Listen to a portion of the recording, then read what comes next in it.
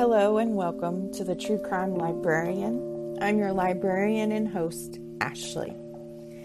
Gabriel suffered unimaginable torture. His body was robbed of the necessities it needed to grow and become strong. He was bullied, ridiculed, starved, and beaten until there was nothing left for his captors to take. In his early years, he lived in homes that showed him love, nurturing him to be a kind, sweet boy who only wanted one thing in life, his mother's love. In the last 8 months of his life, that love he grew to know was ripped from his heart and replaced with the hateful words of his mother's voice, forever echoing in him. Today we will learn the fate of those who ignored his cries, ignored the signs, who never thought twice about the physical and emotional impact they had on this young boy's life. Instead of sorrow and remorse from his tormentors, we see only the guilt of throwing one too many punches, the guilt of getting caught.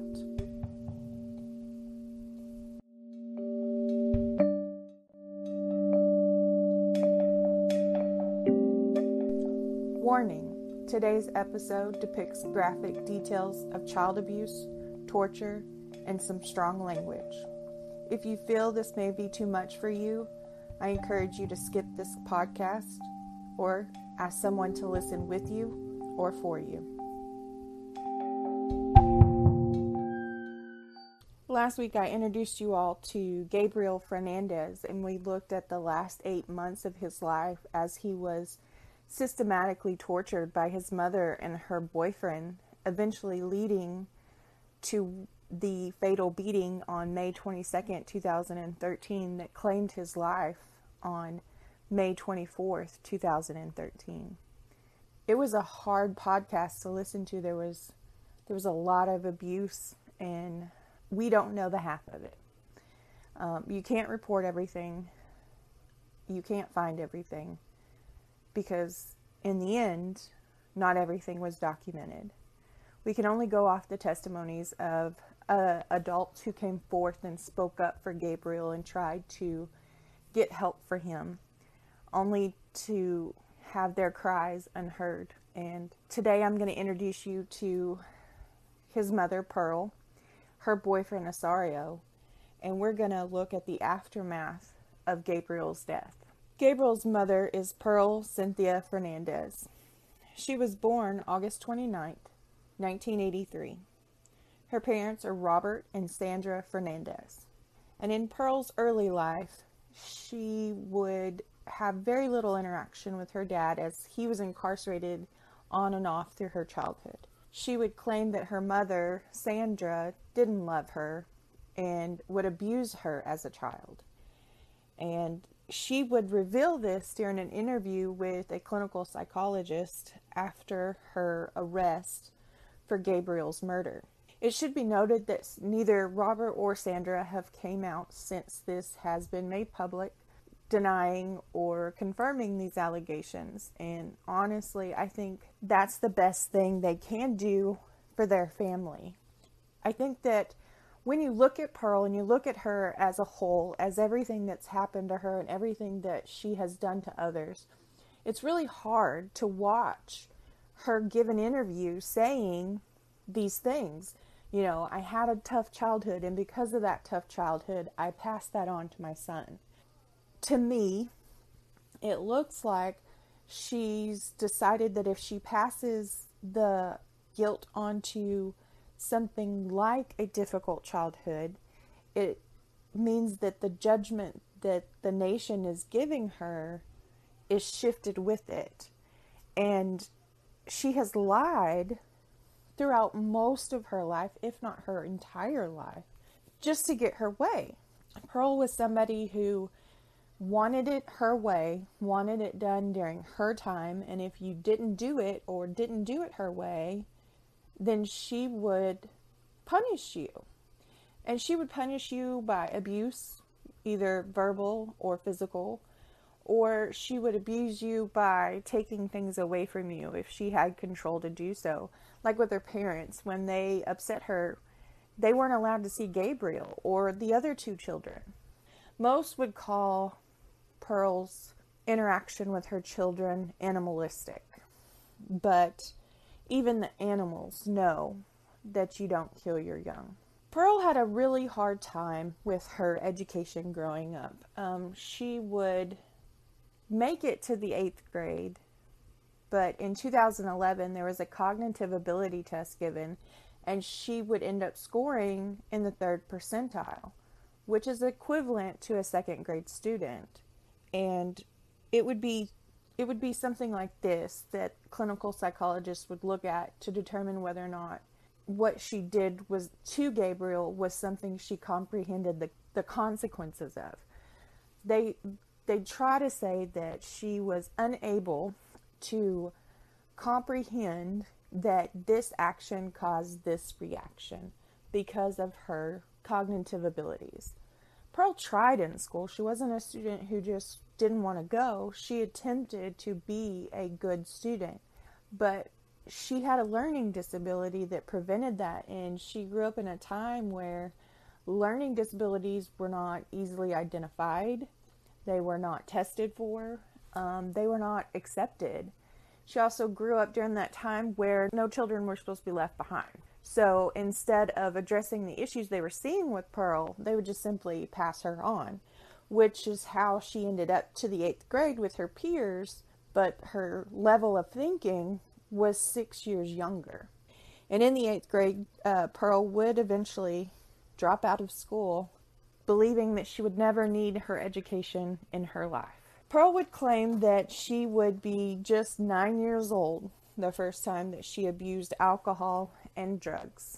And at 9 years old, you're still very much a concrete thinker. You don't have the abilities to critically think the situation, that if I consume this alcohol, this will change. She just did it. And of course, her drug of choice wasn't simply pot, as most would say. It wasn't crack. It wasn't cocaine. It was methamphetamines. And at 9 years old, when you take such an addictive and mind-altering drug, you have forever changed the course of your brain's development. So I would say that some of her education difficulties would come from the fact that at 9 years old, which would be just about where you're at coming out of 3rd grade, she's already has these deficits present in her intellect. Pearl would run away from her home at 11 years old. Now, I find it very hard to believe that an 11-year-old would run away and never come home. And we know this because typically if you're running away at 11 years old, never to return, there's not really a relationship with your family. But it's been evident that Pearl did have a relationship with her family. It was her family that came to her and said, "Give us Gabriel and we'll raise him. We know you don't want him. We know you don't love him. So we'll take him." And she made the best decision she could have ever made by giving Gabriel to her uncles for them to raise and love. And then eventually her parents would receive custody. And again, they would raise him and love him like he was their own. Pearl claims that by the time she was in her teens, she had been sexually assaulted more than one time. One of these assaults alleged that her uncle had molested her. Again, Pearl's family has not came out confirming or denying the allegation, and I think that's wise on their part as well. And it's not that I'm saying that I don't believe Pearl. It's not that. She probably was sexually assaulted. Now, whether the person she's pointing the finger to is truly the person, there's where I'm having a hard time believing. Simply put, I don't think I've ever seen a moment where Pearl was truthful in any interview that she's done, in any videotape that's been played of her. I think she, at this point in life, lies because it's the only thing she knows how to do. And therefore, I don't know what the truth looks like when she says the truth. So if her uncle molested her, it makes it really hard for somebody looking at the picture as a whole and at her history of being a liar, and then readily believing that her uncle played a part in something in her childhood that changed the way she would be as an adult. She'd also claimed that there were some men that kidnapped her and held her hostage for days as they repeatedly taking turns to rape her. There was no evidence of this. Pearl never went for any sexual assault and had a rape kit done. As far as I'm aware, there have been no charges brought against anybody for the alleged sexual assault. But again, I say, when you're looking at the picture as a whole, I'm not dismissing her as being a victim. I'm having a hard time believing the story. And that makes it very difficult for anybody to believe anything that she says. Pearl's unstable childhood and teenage years would lead to mental health professionals diagnosing her with several mental disabilities. She would be diagnosed as a depressed disorder, and that is just your run-of-the-mill chronic depression. She would be diagnosed with developmental disability, which again, reverting back to that cognitive testing, she very much had. They also diagnosed her with a possible personality disorder and possibility of post-traumatic stress disorder. Pearl put herself in a life that was very dark at a very young age. 9 is far too young for you to live the life that you do when you are abusing drugs and breaking the law, and you don't understand those consequences. You don't understand what being a part of that life creates for you. And so in the end, Pearl suffered, and the things she went through would play out in the way she handled things later in life through her PTSD. Again, with her, because of her history of not telling the truth, it's really, really hard to look at Pearl and believe what she's saying. She doesn't come off as a person who is truthful, first of all. Second of all, it's not so much as she's telling you a story as it is she's telling you this is how it is. And the way, the tone difference makes, it just adds to the unbelievability of what she says. I think that she is quick to pull the wool over the sheep's eyes, so to say, and she figures out how to twist and manipulate the person she's talking to. And this plays a huge role throughout, her years as a parent, because she's able to manipulate DCFS into believing what she is saying is true and what her children are saying is incorrect. And I think she's smarter than just school education. She has some street smarts that's far beyond most of our street smarts. Most of us are not smart enough to pull off some of the things she has. Pearl's children, which I'm only able to find one article that says there's more than the Gabriel, his older brother and older sister, who all lived in the home with Pearl in 2013 when Gabriel was being abused. I found one article that said she had another daughter and another son. I have not found that confirmed anywhere else. So I'm going to retract what I was saying last week about multiple children and just talk about the ones that I'm for sure know she has. And that would be Gabriel's older brother and Gabriel's older sister. All 3 children would have the same father of Arnold Contreras. Arnold and Pearl were together in her young adult life, where she would become the mother of these 3 children before their relationship would not work for them and they would split ways. Now, Arnold, Gabriel's real dad, would be in and out of incarceration throughout most of his life, including the night of the fatal beating. However, Pearl would say during her interview that Arnold and other romantic partners, including Osorio, were very abusive to her. But her family has come out and said that if anybody is being abusive in the relationship, it's Pearl. So I'm not saying that any of the men that she dated never raised a hand or never emotionally abused Pearl, but I am saying that she's not as innocent as she portrays herself to be. But I would say that Pearl's not as innocent as she claims to be. She's not the poor, pitiful victim that she paints this picture of.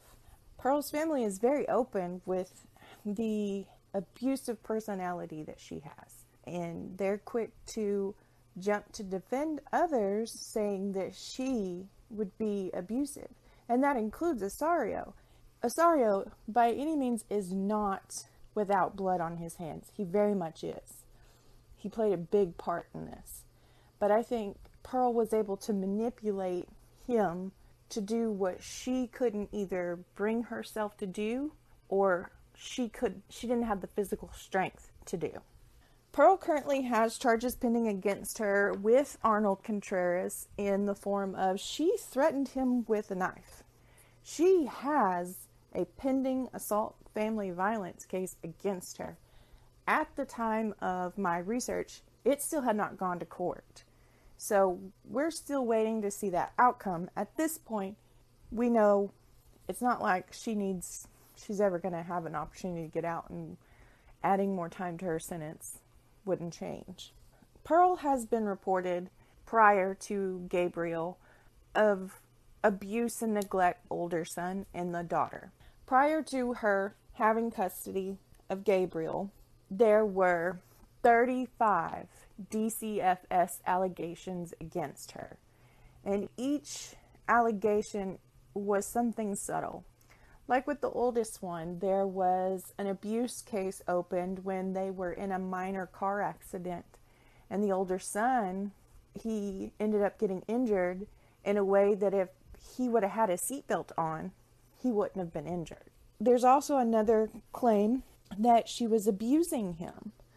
But DCFS would later come in and close this claim, saying the complaint was unfounded.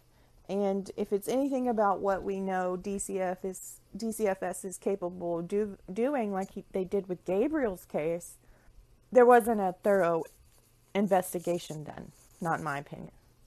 In 2007, 5 years prior to Gabriel's abuse, Pearl was once again filed on by her own family, saying she was neglecting to feed her daughter. Nothing ever comes of this claim either. 35 allegations were reported with the DCFS, where Pearl is the abuser and her children are the victim, and nothing ever comes of that. I think it's baffling that somebody could have such an extensive history and none of those claims ever going anywhere. I can understand maybe 1 or 2 false claims being made against a person simply as a vendetta, but 35, to me, that says there's something more to the picture that we're not seeing. But DCFS never went in and thoroughly investigated this, so she remained, she had custody of the older 2, and in 2012 she gained custody of Gabriel. So to me, there shows a crack in the system that Pearl's kids unfortunately have fallen through time and time again. I'm going to introduce you to Asario Tony, as he was also known, a Gary. He was born June 13th, 1980. He was raised by a family where his mother and his father didn't have a great education. However, they knew the value of family, and they worked very hard to make sure that their children never went hungry and that they had the things they needed.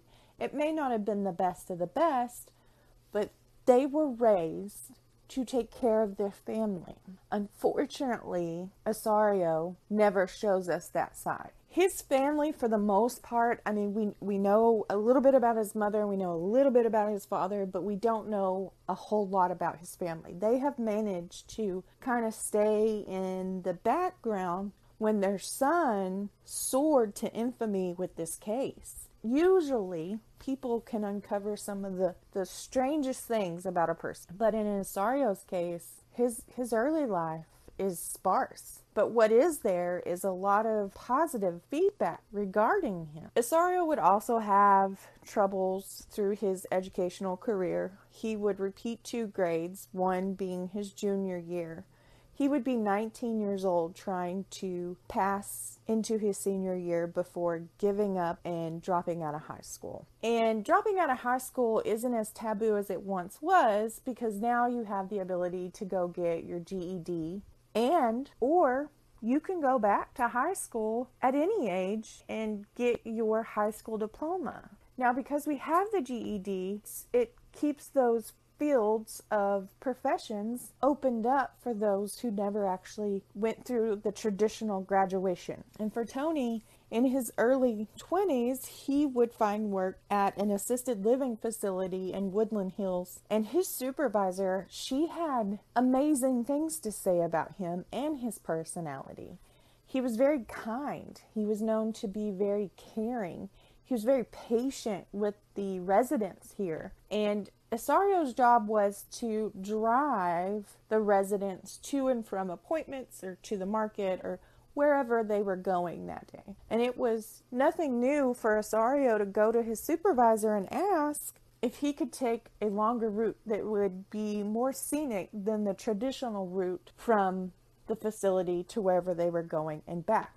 He cared enough about what his residents were seeing that he would often ask to change the route so that there was something different to look at for the passengers. And that comes from a person who cares deeply. That's not a show.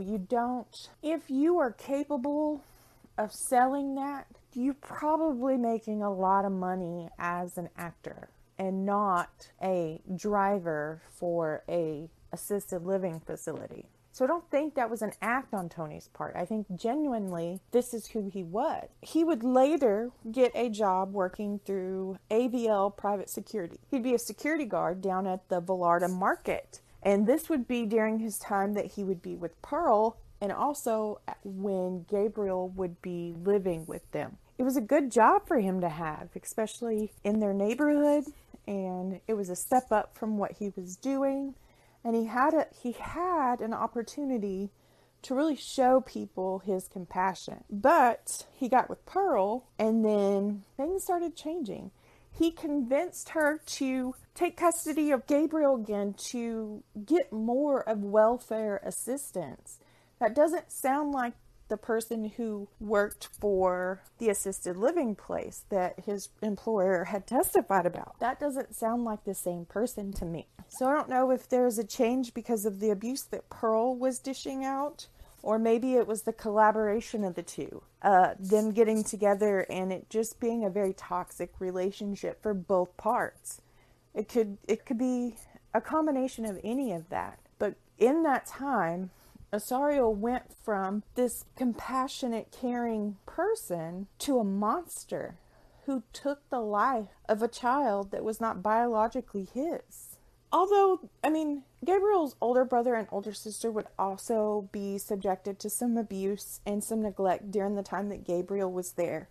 But Osorio and Pearl singled out Gabriel. And the thing about Osorio singling him out was the coincidence in the fact that Pearl never wanted Gabriel in the first place. So for Osorio to single him out and he would bear the brunt of the abuse from Osorio really probably made Pearl feel validated in the fact that she did not like this child, and there's a reason why. Not the fact that he's a sweet boy who was raised to be loving, and most 8-year-olds, no matter whether they're a boy or a girl, they're very in touch with their emotions. And Pearl and Osorio would see this as him being gay. This is something that is a continuation. Like, it was almost like, you're gay, so we're going to hit you with the baseball bat. Or, you're acting gay, so you can wear a dress to school today. It was almost their reason for the abuse that they subjected him to. And regardless of what you thought the child's sexual orientation was, he's still a child. He's still 8 years old. And you hitting him with a baseball bat like you're trying to smack the ball out of the park They don't go together. You should not have raised that baseball bat to anyone, but you damn sure should not have raised it to an 8-year-old child. On May 22nd, 2013, that night, Osorio would describe his emotion during the time of the beating as enraged. He was angry because he felt like this child may have stood a chance in separating him and Pearl. Gabriel had told his mother, innocently, asked her, "Why do you stay if he hurts you?" And Pearl took it and repeated it to Osorio in probably a far negative light than it was originally casted in. So Osorio did not see, it was an innocent comment that he didn't really understand what that meant if she was to leave the situation. He didn't take it like that. He took it as this kid's driving a wedge between me and the love of my life. I've got to do something. I've got to defend my relationship. And he lost his temper and took a child from this earth that he had no right of taking. On May 22nd, the night of the fatal beating in Osorio and Pearl's home, as first responders were trying to resuscitate the child and get a pulse and get him breathing, LA County Sheriff's deputies were there, and they had a few questions because the story that they were told as to why first responders had to come in the first place was not adding up to Gabriel's appearance. Gabriel, I looked at these photos and they're horrendous to look at. They're awful. I mean, you look and your eyes can't just pick one injury. They bounce around the page. And you don't realize that you are looking at the face of a little boy because you are just trying to figure out what all of these marks and bruises and swelling is from. LA County Sheriff's deputies would get with a Gary and ask him why Gabriel's appearance. Why did he look this way? And Osorio, he would call him gay, and he would say that Gabriel was a liar. But he also said that the boy was an angry child and he would hurt himself a lot. He would also go on to say that just a couple days prior, he was in a bicycle accident. When looking at those pictures and hearing the word bicycle accident, I don't see how that's anywhere close to being believable. And that, to me, that's funny that they thought, that Osorio thought, say he fell off his bike and that's why he looks so bad. He's so bruised up. And then tonight he just hit his head on the cabinet and went unconscious. Those don't add up. Even when you mesh them together, they do not add up in Gabriel's appearance. And so this ruffled some feathers with those deputies, but they would also go on and talk to Pearl and see what she had to say.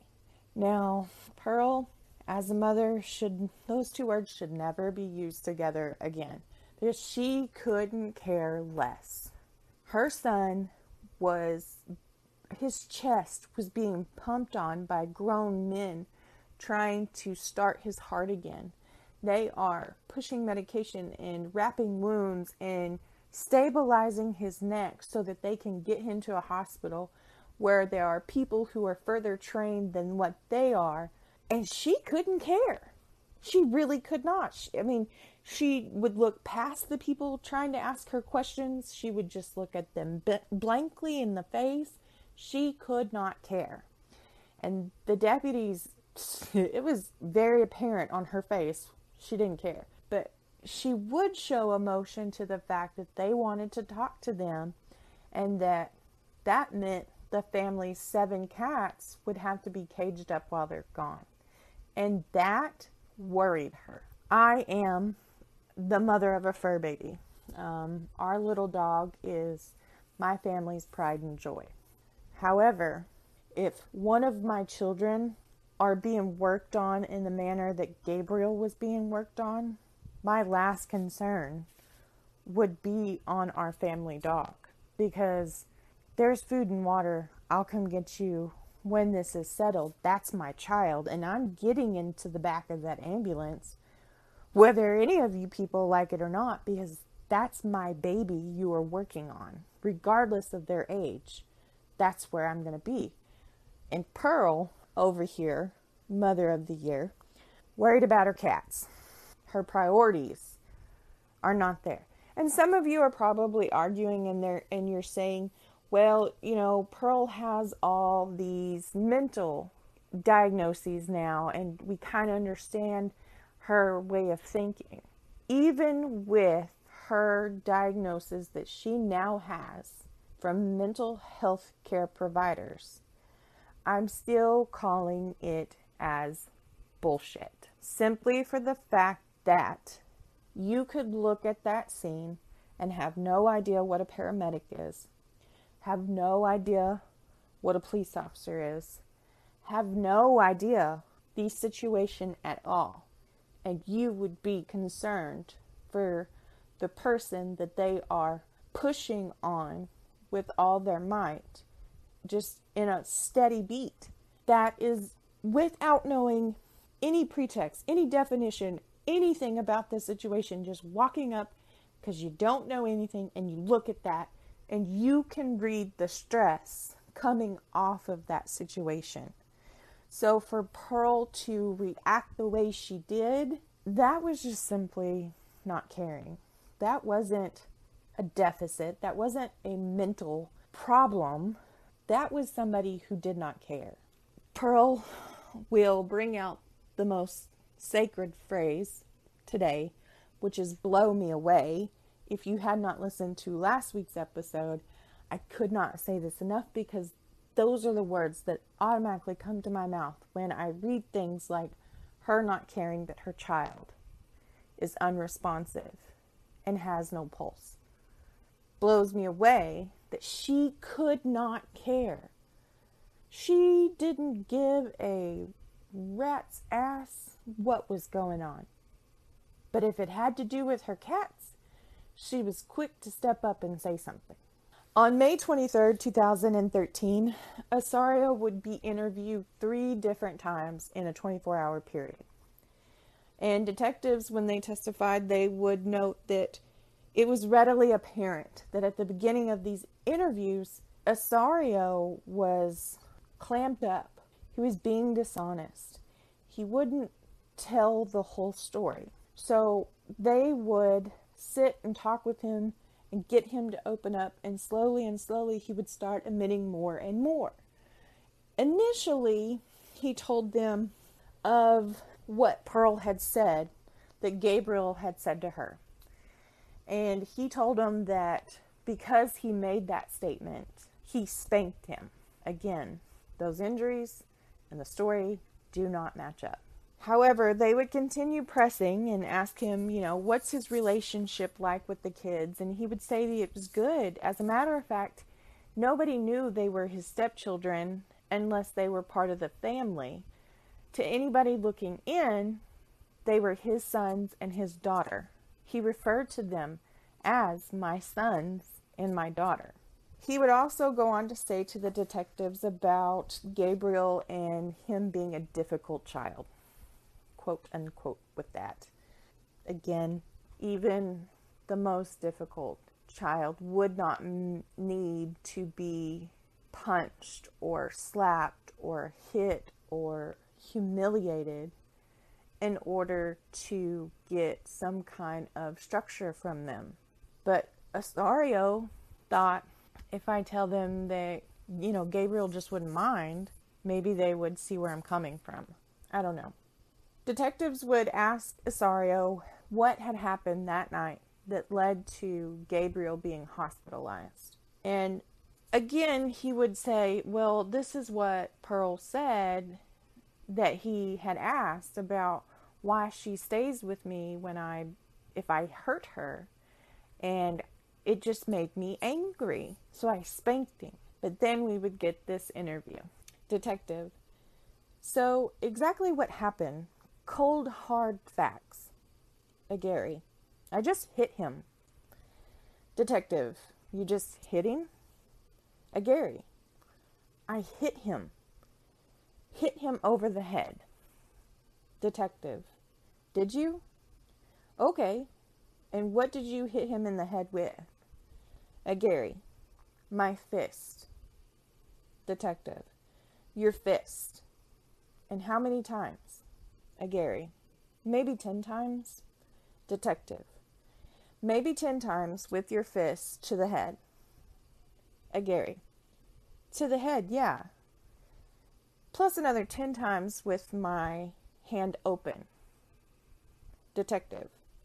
Okay, so tell me about when you would pick him up, hit him, knock him down, pick him up, and do it again. Okay, how many times did you do that? Pick him up, knock him down, and pick him up. A Gary. 4 or 5 times. Detective. 4 or 5 times.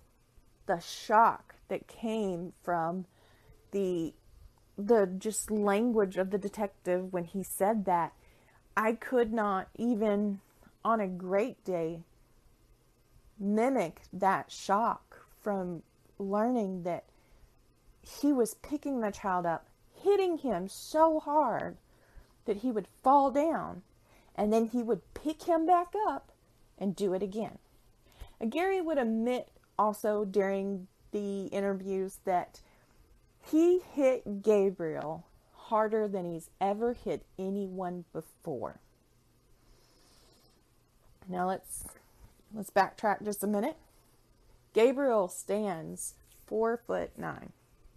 He is 59 pounds. 4'1", 59 pounds. He's a very tiny child. He's very low on the height and weight percentile for his age because of the abuse he was getting from home. Gary, on the other hand, stood 6'2". He weighed 270 pounds. Even if a Gary just hit Gabriel one time, as hard, if not harder than anybody he's ever hit before, that would have caused so much damage to that child that he may not have been able to come back from with just the one hit to his head. That would have done so much damage. But instead, Osorio was enraged and fearful of losing his relationship. He hits him at least 20 times in the head, harder than he's ever hit anyone before saying he lost count. But he also admits to hitting Gabriel 20 times in the body before he loses count. That is 40 hits that night that we know of. There could be more. A 270 pound, 6'2" man hit a 4'1", 59 pound, 8-year-old 40 times. My God, how the medical professionals were ever able to get a pulse back from him. The pain he had to be in just so his heart could beat. It's gut-wrenching. After Gary admits to hitting Gabriel, he is arrested for the attempted murder of 8-year-old Gabriel. And he does not have a bond. And very right so. Pearl is then arrested, and she's arrested for felony child endangerment and abuse. She does get a bond of $100,000. On May 28, 2013, 4 days after they removed Gabriel from life support, Osorio and Pearl are charged with 1 count of first-degree murder with the special circumstance of torture. The arraignment was supposed to happen that day, but something inside the court proceedings slowed it down, and they were not arraigned on these charges until June 11th. On May 29th, 2013, Gabriel's death triggers LA County to dig into their DCFS division.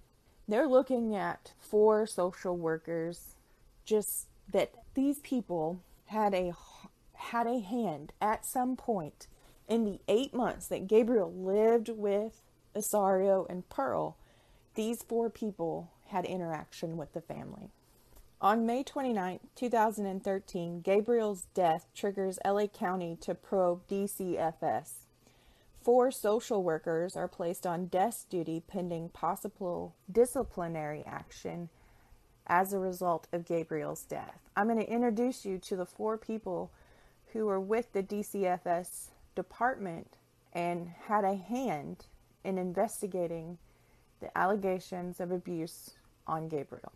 Stephanie Rodriguez, if you remember, she was our point of contact with Gabriel's teacher last episode when she first decided to call DCFS on October 30th of 2012. Stephanie was part of the emergency response team, and her job was to go out when a call came into the hotline. She would go out and she'd be first on scene, she would be first to see the child, she'd be first to evaluate the case and the allegation as credible. It is said by a colleague that this is not a position for somebody who is new to DCFS. And that's exactly what Stephanie was. She was new to DCFS and the department. She was not trained appropriately to see the signs that she should have been looking for. However, she is the one that would report haphazardly a body chart. And for those of you who don't know what a body chart is, it's where caseworkers document signs of abuse when they are evaluating the child or talking to the child or have laid eyes on the child. They are to be marking down every mark, every bruise, every healed scar, whatever. That way, when you do a comparison of the charts throughout the time, you can see, well, that injury that's healed now wasn't on the body chart from the last visit, so that's something new. And had everybody who investigated Pearl Fernandez done a body chart, there would have been an obvious increase in injuries to Gabriel. Coworkers would describe Stephanie as gullible and easily manipulated. And that's exactly what Pearl saw when Stephanie knocked on her door and told her that she had been reported for an allegation of abuse. Pearl knew, just from talking to her for a minute, that she could tell Stephanie whatever she wanted to, and she would take her at her word.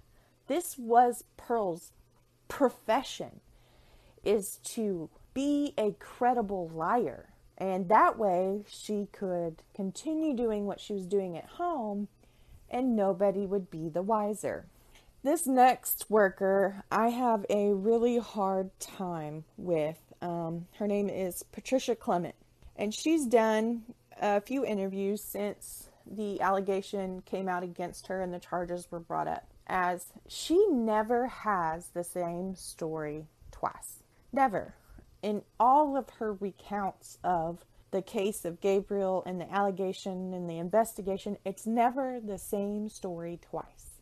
She changes it depending on who is the person interviewing her. When she was doing an internal investigation with Gabriel's case, Pearl would describe Gabriel as acting out in school, rude to the teachers, and just an angry child. She would write this into the report, but she never contacted school officials.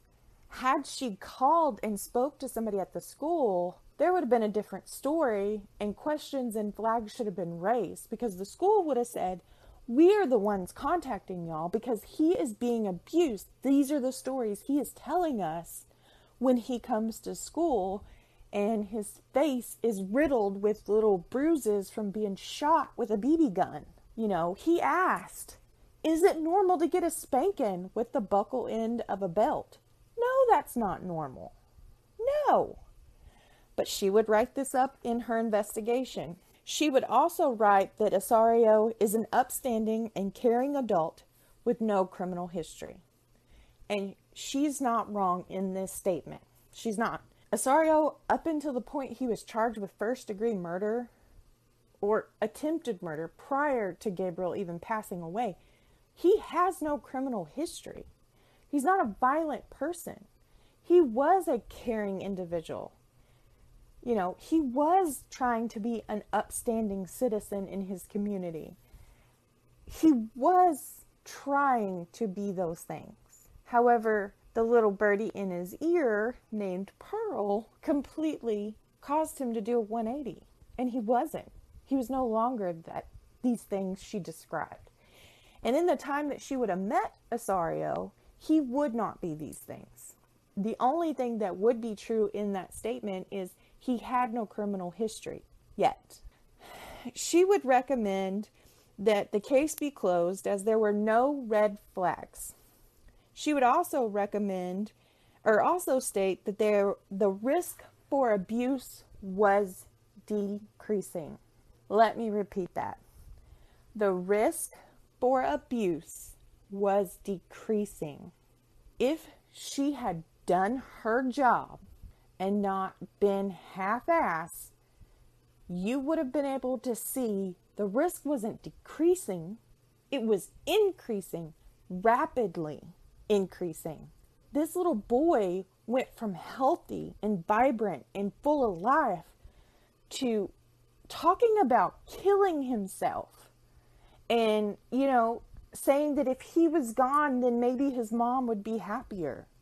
He just wanted his mother to be happy, and he just wanted his mother to love him. You don't make that transgression at an 8-year-old level without the emotional and physical torment he was going through. But Patricia never documents this, ever. She is the senior DCFS worker on the case. She is the one having contact with the family, and she is quick to absorb the story she hears so that she does not have to work any harder than what she's working. When you boil it down to nothing, that's what you're left with.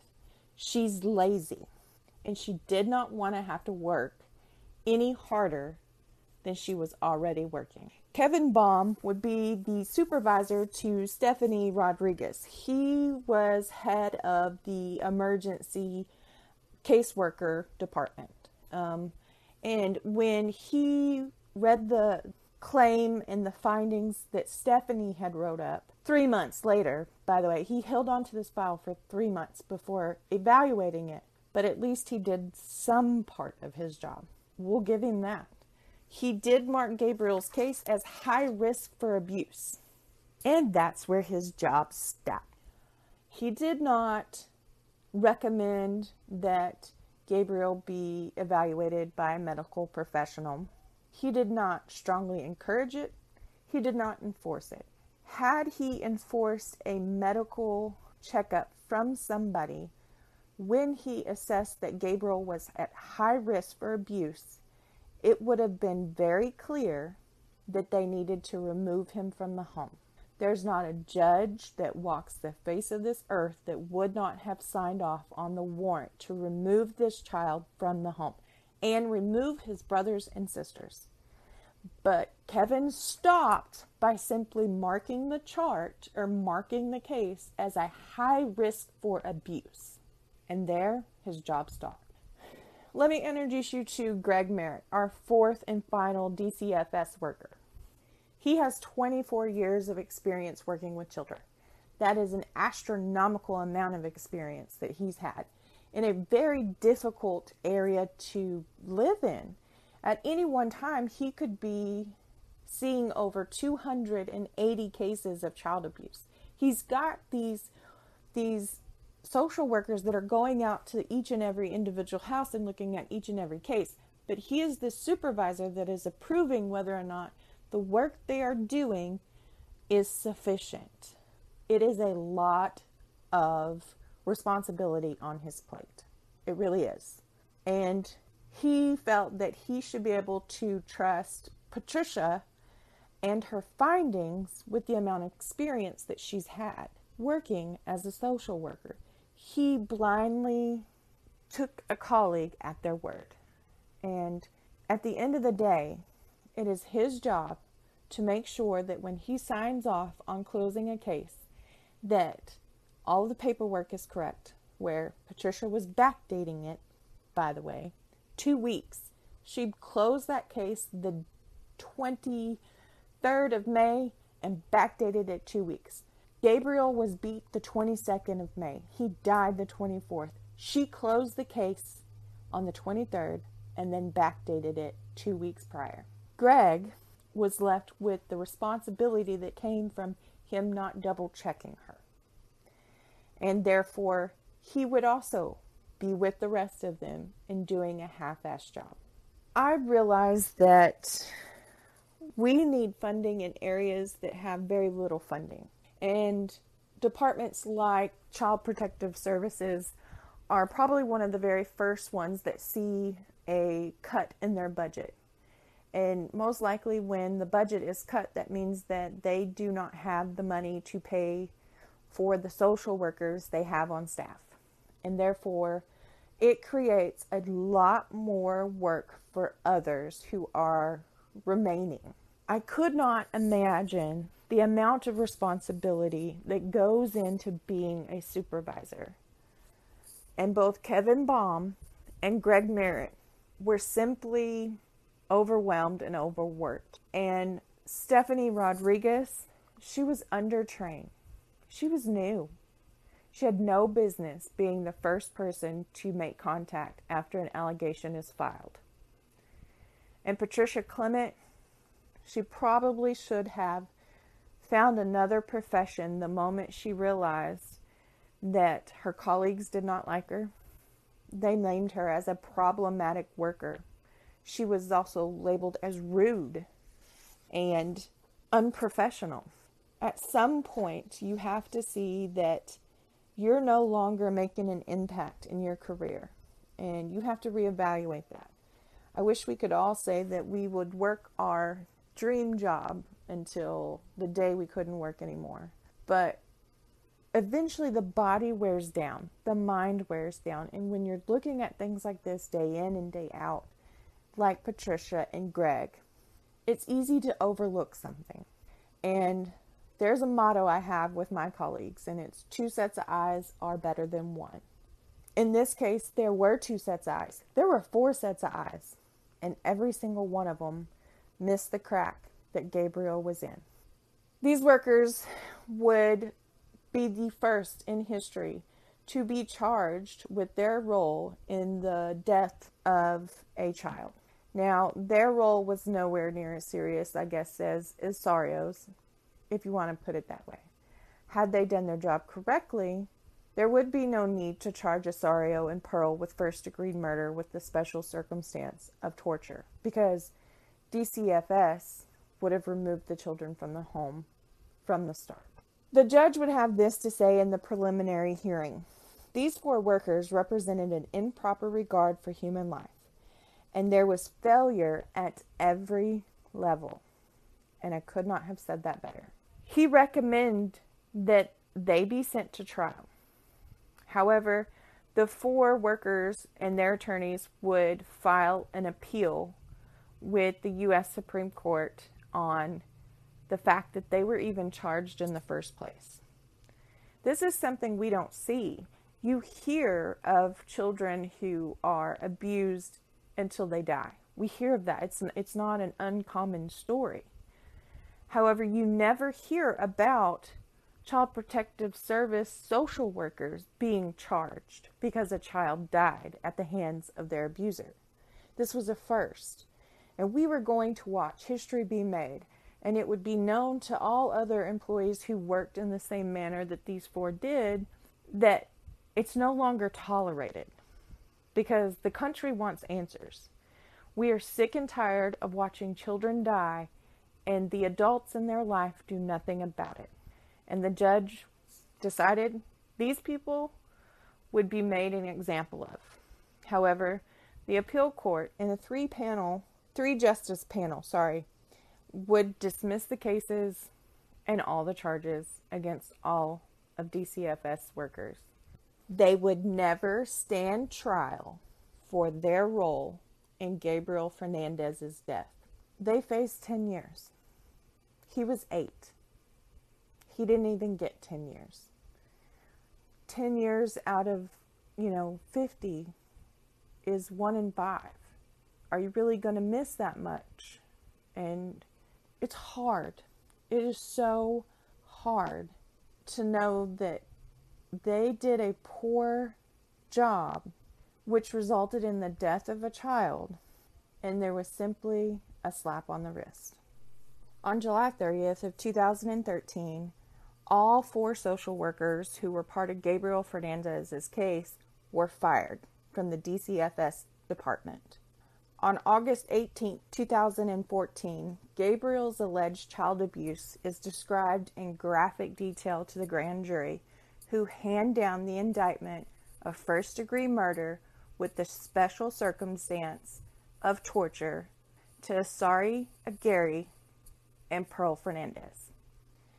On July 21, 2015, the prosecutors announced they're going to seek the death penalty against Pearl and Asario for their torture of the murder of her son. Both plead not guilty. Now here, Pearl's defense team files an Atkins motion. And what an Atkins motion is in 2003, the U.S. Supreme Court saw a case that they eventually ruled on, saying that you could not put a person with disabilities to death. However, they left a little gray area in there, allowing the states to define what disabilities stood. So Pearl's defense team wanted her tested. They wanted to see if she fell under the California state law of disabled persons. Because if she did, prosecutors could not seek the death penalty in her crime.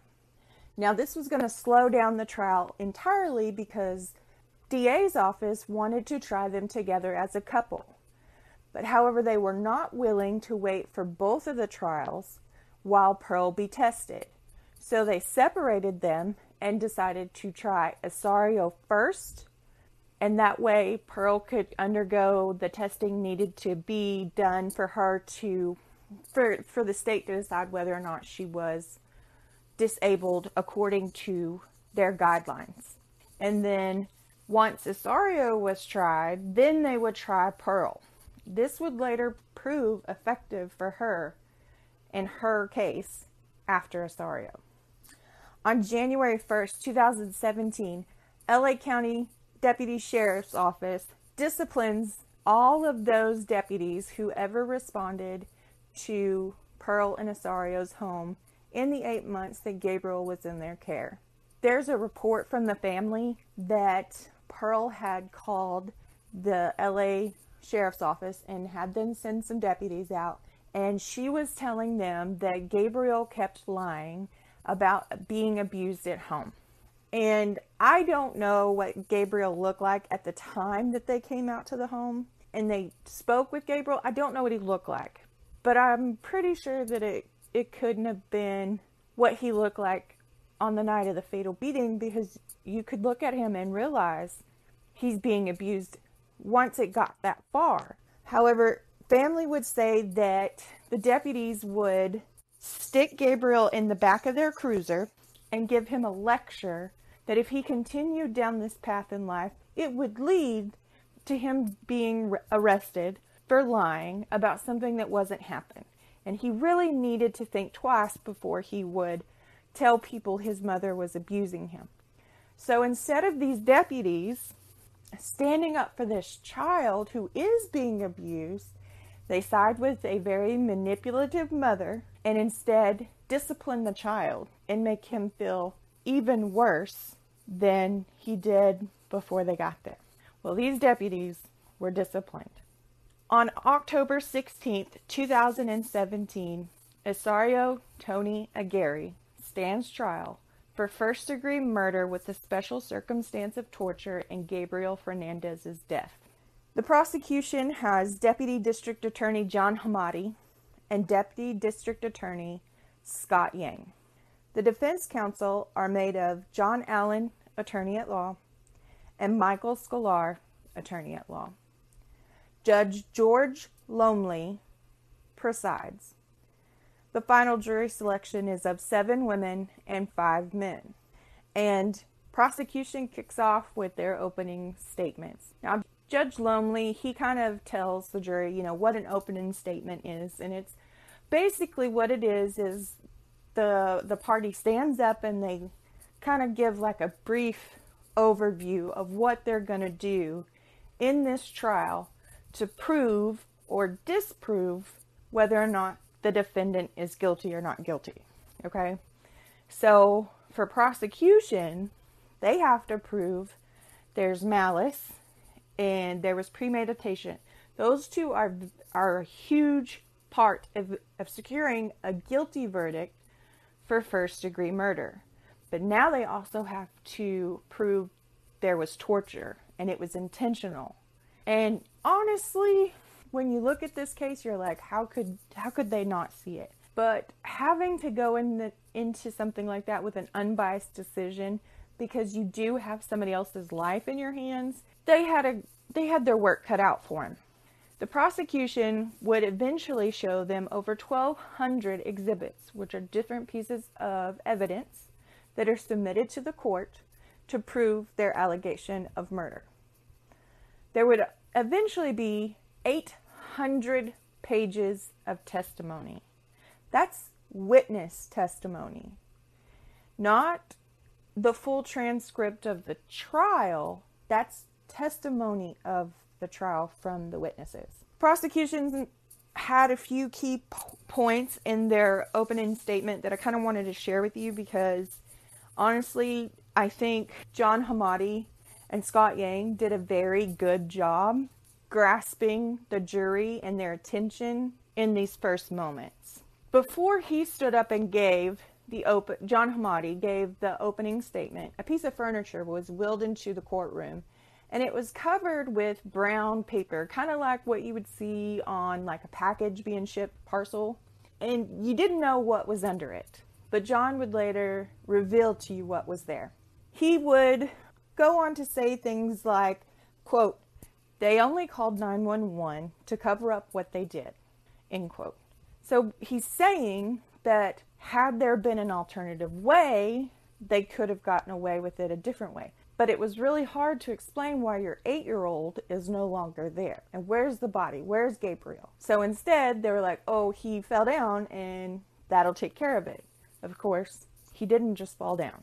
Hamadi showed the jury photographs of Gabriel in those moments that he was in the hospital after that fatal beating. And again, I looked at those and I could not imagine being a juror seeing those for the first time, because you're supposed to sit up there and not really react to either party more than the other. But to look at those, they tear you apart, especially if you're a mother. Well, this jury's made up of 7 women. You're bound to have mothers a part of that. And again, that goes back to jury selection, and you put the cards in your hand that you need to win the game, and that's what the prosecution did. If we put moms up there, they might side with us a little bit better. If we put women up there, they may side with us a little bit better.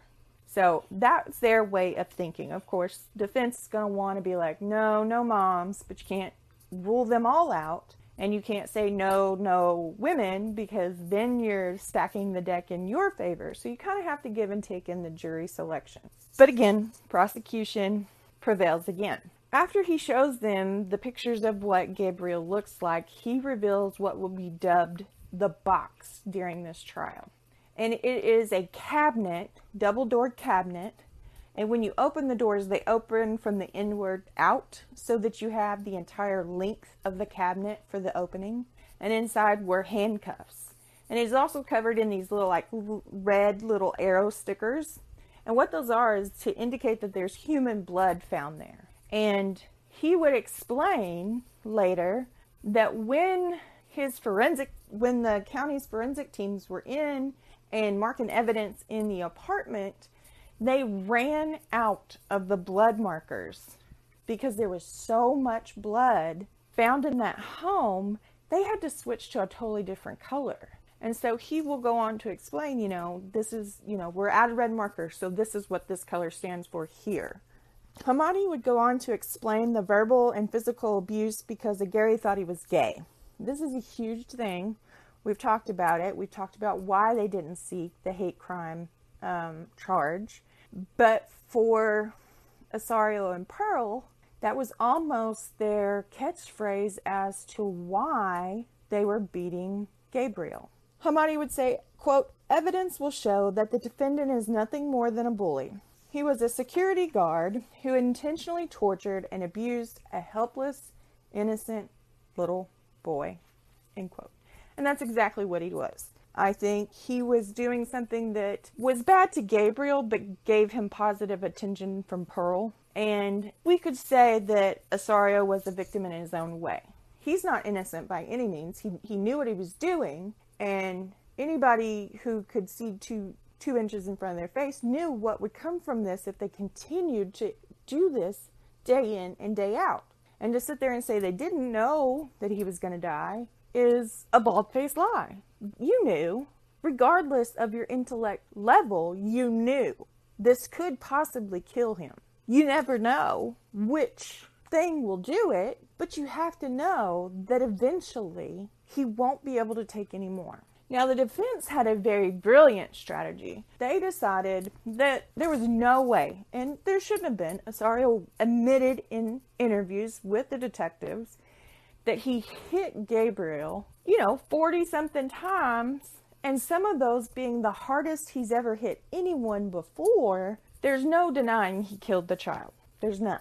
You can't disprove he did not swing his fist and cause some harm that would eventually lead to the brain death that caused the family to pull him off of life support, which would result in murder. You can't say that he didn't do that. So what the defense does is they stand up and they say, he's guilty of murder, but the special circumstance of the alleged torture, that he intended to kill Gabriel with the infliction of torture, is simply not true. They're trying to say that he didn't know what he was doing would eventually lead to Gabriel's death. But again, we're going to compare, size here. 4'1", 6'2", 59 pounds, 270 pounds. You're hitting him as hard as you can hit him. You're swinging with everything you have. What did you think was going to come of that? He was going to get up and brush it off and go on about his day? Are you kidding? What? None of this makes sense. But they are his defense team, and they do have a job to do. It's a hard job, but they do. And they played it in a very brilliant way. Instead of saying he did not commit the murder, they're going to say he's not that kind of person who would torture a child till they die. It probably threw the jury a little bit, because when you get up and you're in a murder trial, you expect one side to be like, they did it. And you expect the other side to be like, they didn't do it. But in this one, they're like, they did it, but they didn't do this part of it. So doubt, if they can put doubt in there in any way, they could save this man from the needle. And that's their job. Whether any of us like it or not, they have to do it. The prosecution would begin the trial, and they would introduce witness after witness after witness after witness who would had some form of contact with Gabriel, either during the 8 months of the abuse or during the night of the fatal beating leading up to his death on May 24th, 2 days later. When they started this trial, prosecution was like, they grabbed onto the limelight and they held on with everything they had. And this was not special in the fact that Gabriel was the first one to ever be abused and tortured. There are children every single day who are suffering abuse and torture in a home that none of us have no idea. And when we get into the defense, you'll see not everybody thought that's what was going on at home with them. But the state just grabbed onto it and they ran with it. And they ran as fast and as hard as they could. And they paraded witness after witness after witness. And last episode, we kind of went over, what the coroner had found. So I'm not really going to go back over that information. It was hard to talk about last week. I don't want to keep reiterating those injuries. If you missed last week, I do suggest you go back and listen to it if you think you can handle it. It is descriptive and it is hard, especially if you're a parent. So, be prepared. Listener discretion advised tremendously with that first podcast. Jurors would hear testimonial from Gabriel's teachers. They would hear from the nurses. They would hear from the 911, they would hear from first responders, they would hear from deputies, they would hear from medical staff that were there that night when Gabriel came in through the emergency room in a code 3, which is the highest level of emergency when entering into the hospital. Everything was ready to go when they called and said he was a level 3 emergency. They took out all the stops. They did not know what they had coming through their doors. And when they finally got a second to breathe and think about what they saw, they could not believe the things they were saying and doing to save his life was being done to an 8-year-old child. And they had some strong quotes that came out of there that just kind of hit home. One of the nurses would say, quote, "It seemed like every inch of Gabriel was bruised and swollen. He had so many injuries, it was hard to keep track of them all. He looked like a shell of a boy." This is not something you would want to hear about any child, no matter whose child. What do you mean he looked like a shell of a boy? I mean, he shouldn't have looked like that. But he was. He was malnourished. Because he was being starved, and what he was eating was expired or cat litter or nothing at all. They sat around and fed themselves, but they denied him the very thing he needed to grow. And then Arturo Martinez took stand. And if you'll remember, he was the security office at the Gaines office where she was going to do her welfare interview. And she had come into the lobby and checked in, and he noticed that she was, a tattooed up looking girl. She was intimidating. She had these kids with her, and when he really got to looking at the youngest, he realized this kid's being beaten. And the more he looked at him, the more injuries he saw. He had on the back left side of his head, which was visible to Arturo, 17 to 23 cigarette marks where somebody had put their cigarette out on this child.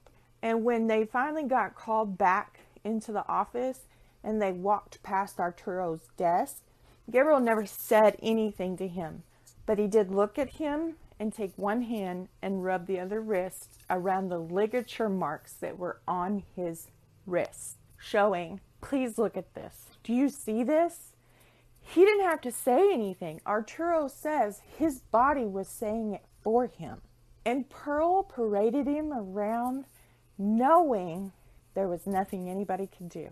She had everybody in her pocket as far as she was concerned. And she could have got away with it for a long, long time had Osorio not lost his temper and went into a spiraling rage that caused him to beat this child to death.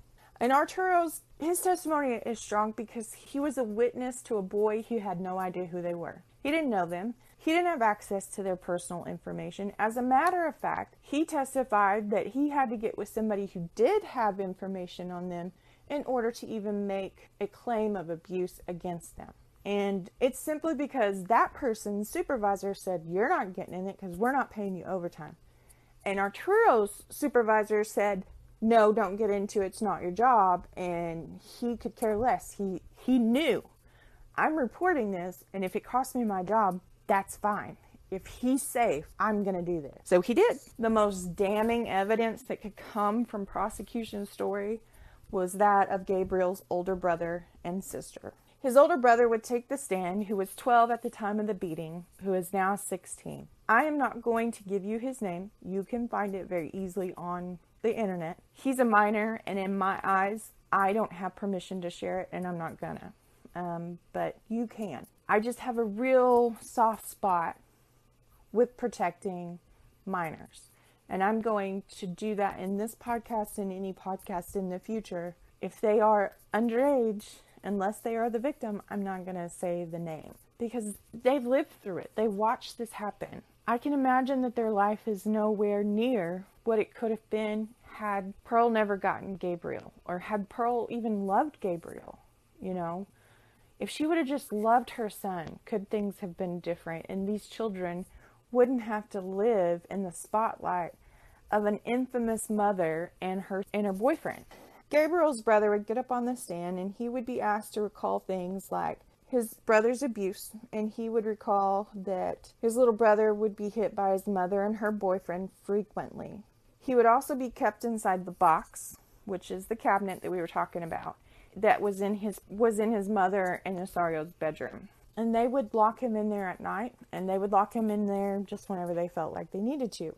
Hamadi would ask, I noticed 2 beds in your room, but Gabriel still stayed in the box most of the time, right? His brother, yes. Hamadi, it's tough to remember what happened to your brother because it makes you sad. Yes. The boy would recall Gary often calling Gabriel gay. Again, this is why I do it.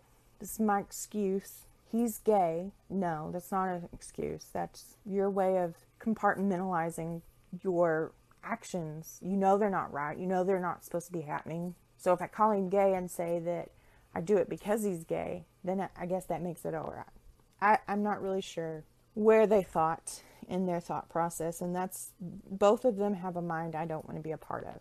His older brother would also testify that Aguirre would put a sock over Gabriel's mouth and then cover his face with a bandana. Now, it's not clear if he covered just like the bottom portion of the face or if he covered the entire face. And if he covered the entire face, maybe even part of it could be a way for Osario to disassociate from Gabriel. Maybe if he didn't see his face, then he didn't have to think it was Gabriel, and it made it easier to do the things they were doing. And this is found a lot in people who commit violent crimes against people they know, whether it's assault or murder or, rape, whatever. If they know the person, you're more likely to see that their face be covered or turned away or they were attacked from behind. This way, the person committing the act didn't have to really think that it was them. Because if I see their face, I have to know that's a little boy that I shouldn't be doing this to. But if I don't see his face, then he can be anybody. The guy who yelled at me at the grocery store today because I asked to see his receipt. Whatever. That was his way of not having to face the fact that he was doing something horrible to a child. So Hamadi would go on to ask, Gabriel was in the box for months at a time, right? And tied up? Yes. He would also testify that Aguirre would put makeup on the boy to cover up his bruises. I think this would also just add fuel to the fire as far as them thinking he's gay because, haha, you have makeup on, that makes you gay. I had to put it on you so that I wouldn't get in trouble because you have all these bruises that I caused, but you're gay because you have makeup on. Again, just fueling this asinine excuse in their head. Gabriel would also be hidden in the box when social workers would come to the house so that they could not see him if he was injured and battered. This falls back on DCFS. Why weren't you asking where the son was? Why were we not actively trying to talk to him away from his tormentors? Why were you not doing your job to the fullest you could do it? I don't get it. He would be locked, hogtied, and gagged in just the next room while you sit there and listen to his mother spin you a tale of stories that you would take as the gospel and leave with. How did you miss that?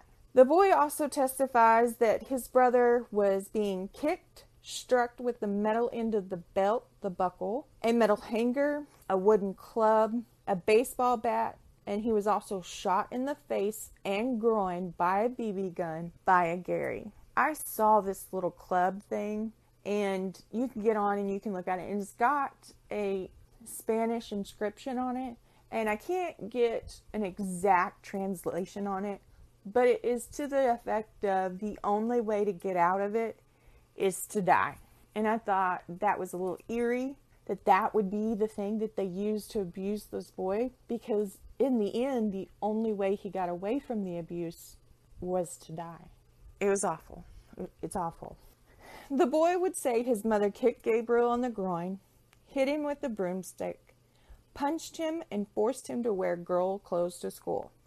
And if Gabriel got caught bringing his own clothes to change into once he got to school, he would be further abused by the time he got home. His mother would beat him because he didn't wear the dress all day to school. And when they finally got to go into the apartment and investigate this beating, they found 2 dresses in Gabriel's closet. There was no shirts, no shorts, no pants. 2 dresses hung in his closet. The jury would also learn of a time that Pearl and Agary would put Gabriel in the tub and spray him in the face with pepper spray. Remember, Agary was a security guard for this Vallarta market, and I'm sure pepper spray was part of what was issued to him to perform his job. Not something he probably would have to use, and if he did, it probably was only once. So he chose to empty a can of pepper spray on the face of an 8-year-old little boy in the tub where water is right there to help alleviate, and they did nothing but laugh. There's a picture where Gabriel comes to school right towards the end of April, right at the beginning of May. They're kind of working on their Mother's Day gifts, and his face, one eye is just so red and inflamed, and you can tell there's something irritating it. It just looks uncomfortable. And it would not surprise me if that's a result of the pepper spray. If any of you have ever accidentally come in contact with some or had to do some for your job or what have you, that stuff makes you leak stuff from everywhere on your face. You've got tears, you've got snot, you've got drool, because your body's trying to flush that heat out, and that's the only way it knows how. And so for Gabriel to have a red, irritated, swollen eye like he did, it would be from the massive amounts of tears he performed trying to flush that out of his face that was just being continuously sprayed back in. Gabriel's older brother was asked about stuff that Gabriel had been forced to eat.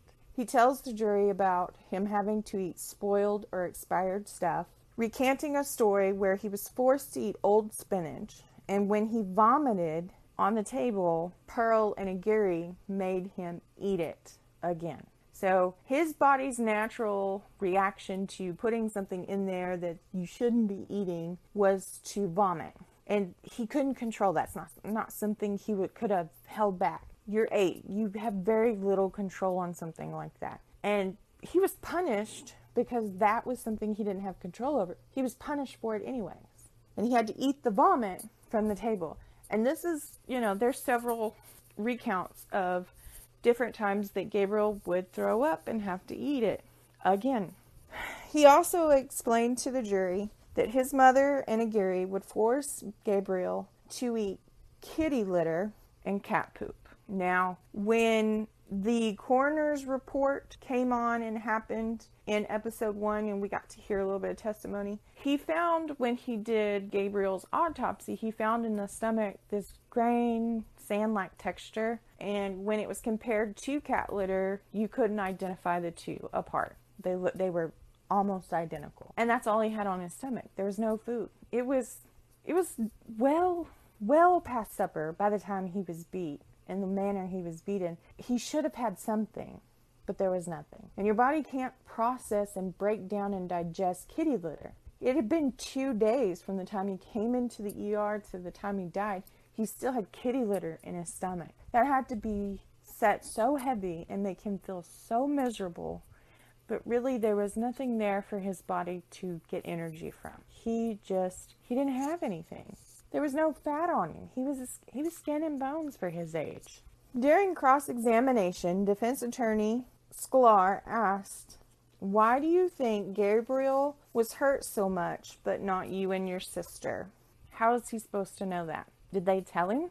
His response was, "I don't know." That should not have been a question. This child went through a horrible, horrible scenario where he lost his brother to a mother who could not love him. He had been abused by his mother. He had been neglected. He had been abused when he tried to sneak Gabriel food. He was hit. Pearl hit him for trying to save his brother and feed him. He got in trouble. And cross-examination, of course, this is their job. They're supposed to try to raise doubt. But this question to a 16-year-old boy who was 12 at the time of the abuse, how is he supposed to know?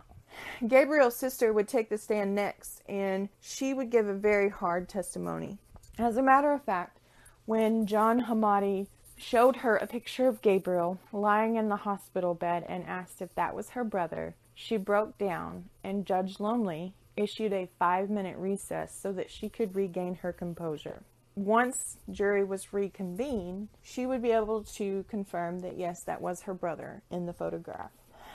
She would testify saying that her mother knocked out Gabriel's 2 front teeth. Periodically wiping her tears throughout her testimony, she'd also confirm that Gary would shoot her brother with a BB gun. When asked if her brother was kept in the box a lot, she replied yes. She also would confirm that the handcuffs that were attached to the box were so he could not get out of it. She also testified that Gabriel was forced to wear girl clothing and that the couple frequently called him gay. Her final moments on the stand was sharing the night of May 22nd, 2013, as she sat on the edge of her mother's bed and watched Gary beat her brother until he could not stand up again. She said, quote, "My mother's boyfriend punched him. He knocked the wind out of him and he fell over and he didn't get back up. So they picked him up, they threw him in the shower, and they kept yelling at him to wake up. When he didn't wake up, my mother decided to call the police. Once she called the police, she would also make Gabriel's sister clean the blood from the bedroom that was everywhere from the beating. His little sister had to try and help cover up a murder, while her older brother was to make up a lie to help to help sway the fact that they abused him. At this point, it would be the defense's turn to start their case. And like I said before, they admitted to Gary committing murder. They said he did it, but they didn't say he was guilty of torture. And for them, they had to prove it. And the best way to prove something like that is through character witnesses. And when looking at Osario's early life prior to Pearl, it was really hard to find anything negative about him. He had a very clean history. He doesn't have a previous criminal history. He's never been charged with anything prior to the murder charge. His former employer would speak very highly of him. She would call him patient and kind and caring. His sister would take the stand, confirming that he had a relatively normal childhood, that he wasn't abused. They weren't the richest, but they had the things they needed. And he came from a loving home. Unfortunately, Gabriel would never get to experience that love from Gary. When the defense rested their case, closing remarks were given. The jury was sent to deliberate based on the 1,200 pieces of evidence they had and testimony that they could go back and refer to as they discussed whether to convict Osario Gary of first-degree murder with the special circumstance of torture. On November 15, 2017, the jury, made of 7 women and 5 men, deliberated for 5.5 hours over 2 days. Finally coming to a verdict, when read, Osario Tony Aguirre was found guilty of first-degree murder with the special circumstance of torture. On December 13, 2017, just prior to that, there was about a 10-day penalty phase trial, and that's kind of where you get people to take the stand and plead that we give him life or plead that we give him death. It helps the jury really narrow down a sentence for him. And after 3 days of deliberation from the penalty trial, the jury voted unanimously to sentence Osario Tony Aguirre to death. It is needed when you are convicting someone, or when you are sentencing someone who has been convicted of first-degree murder and the DA is seeking the death penalty, you have to come to a unanimous decision in order for the death penalty phase to be given. And for 2.5 days, the jury hung at 11-1. One person held out in their conviction that they weren't really sure they were able to take somebody's life in their hand in that manner. But the jury really went back over the evidence and really kind of talked it out some more. And with their final vote, It was 12-0 for the death penalty. Now, it's rumored that after Pearl had heard what sentence the jury had given Osorio, she reached out to her defense attorneys and they reached out for a plea deal. That's not confirmed. Nobody else is really saying that. It is rumored. And if it happened, to me, this was Pearl's way of saying or realizing that she was not as invincible as she felt she was. She had fooled everybody. She was a wolf in sheep's clothing, and she sold it like it was her job. But when it came down to the fact if she was willing to put her life on the line, she just couldn't get behind it. So on February 24th, 2018, Pearl would accept a plea bargain from the LA County District Attorney's Office. And what was required of her was to plead guilty to first-degree murder with the special circumstance of torture in exchange for life in prison without the possibility of parole. The only thing she got from that, she did not, rebuke the torture. She didn't rebuke the murder. She simply said what she had to say to save her hide. Because she thought if they could give that to Osorio, who essentially is a very nice guy prior to meeting Pearl, what were they going to do to Pearl? Obviously, she felt like she would also be handed the death penalty had she taken the case to trial. So, February 24th, she pleads guilty. On June 7th, 2018, Judge George Lumley sentences the couple. And this is the first time since we've seen these two in the courtroom together since before the Atkins motion was filed by Pearl's defense attorneys. And neither one of them could look at the other one. Osorio maintained the very slack face, didn't make eye contact with anybody, kind of head down, eyes focused towards the floor in front of the table. Well, Pearl sat at the end of the table, what would be like the head of the table at a dining room table, with her defense right there. And she was given an opportunity to speak at their sentencing hearing. And she had this to say, quote, "I want to say I'm sorry to my family for what I did.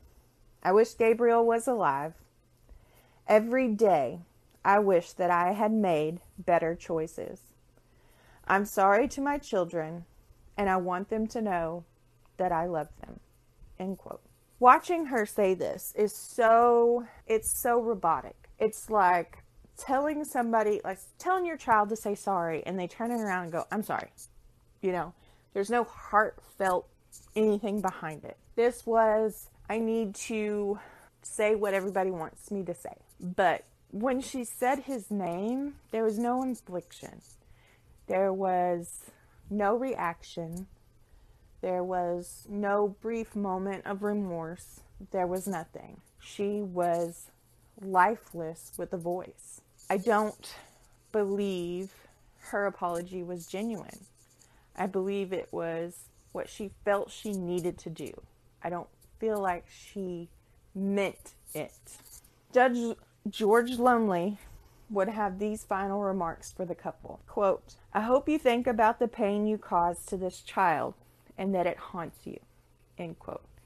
I could not have said it better. I hope it does. I hope you see him in your dreams.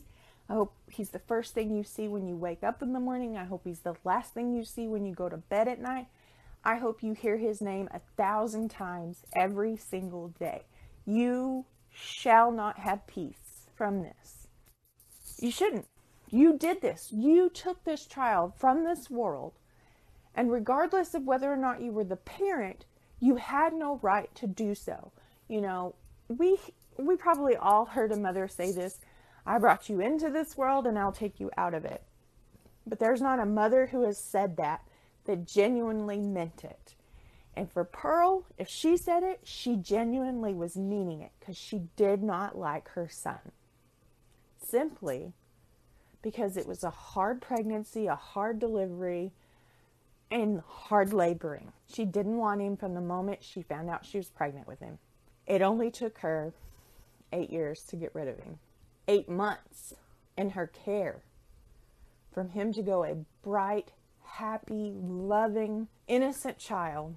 She beat bruised, ridiculed him until there was nothing but a shell left.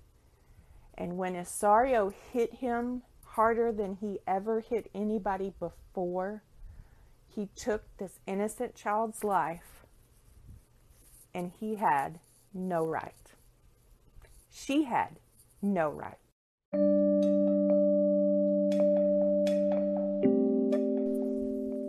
In California's DCFS system, they have over 300,000 cases of child abuse reported at any given time.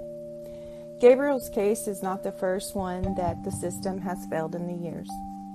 Just 2 weeks after the trials for Gabriel's case ended, another boy, 10-year-old Anthony Alvos, had died from the injuries he sustained from his mother and her boyfriend.